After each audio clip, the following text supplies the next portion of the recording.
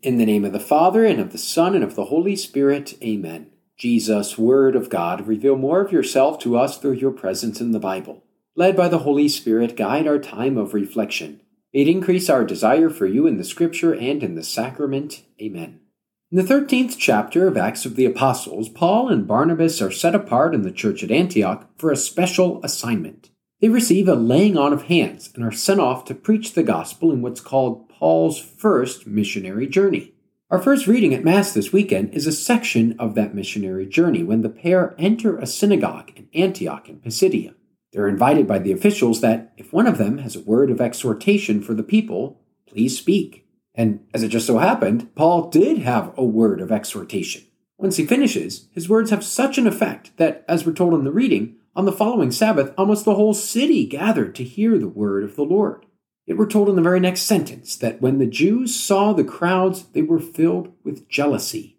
We're pressing pause on the story right there, though, because the word in Greek that's translated as jealousy is zelos. It can mean jealous, as in, I'm jealous of his big bowl of chocolate ice cream, but it can also mean zealous, as in, I'm zealous in my belief that chocolate ice cream is the best flavor. While our translation at Mass elects for understanding this word as jealous, I would contend that a more appropriate understanding would be zealous. How so? Picture it. Two Jews, Paul and Barnabas, have arrived at a synagogue and explain how Gentiles can enter into a relationship with the Lord God, and not by submitting to all of the rules and regulations of Judaism, but rather by believing in his Son, Jesus.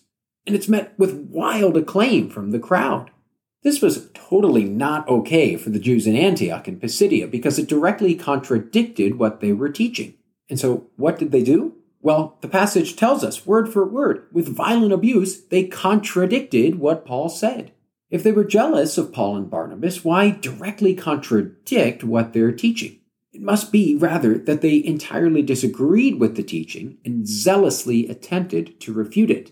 So many people regard the book of Revelation as a book of doom and gloom, right? Yet our second reading at Mass is a passage full of tremendous hope and consolation.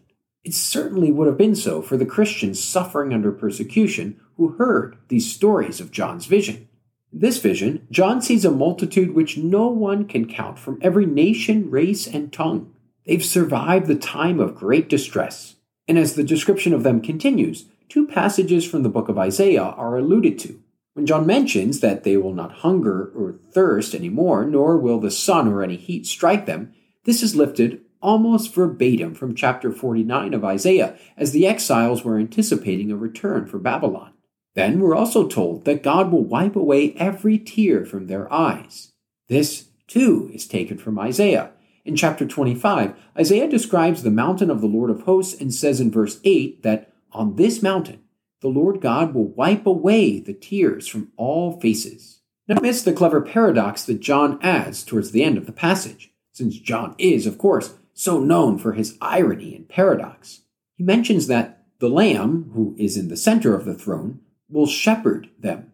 How can a lamb at the same time be the shepherd, leading people to springs of life-giving water? Well, it's the paradox of Jesus, right? The Lamb who was slain, who is also the Good Shepherd. And speaking of the Good Shepherd, our gospel passage is taken from the 10th chapter of John, in which Jesus famously describes himself as the Good Shepherd. Our gospel is quite short, so don't worry, you won't have to stand that long at Mass this Sunday for it to be read. But the Greek text of verse 29 is incredibly confusing.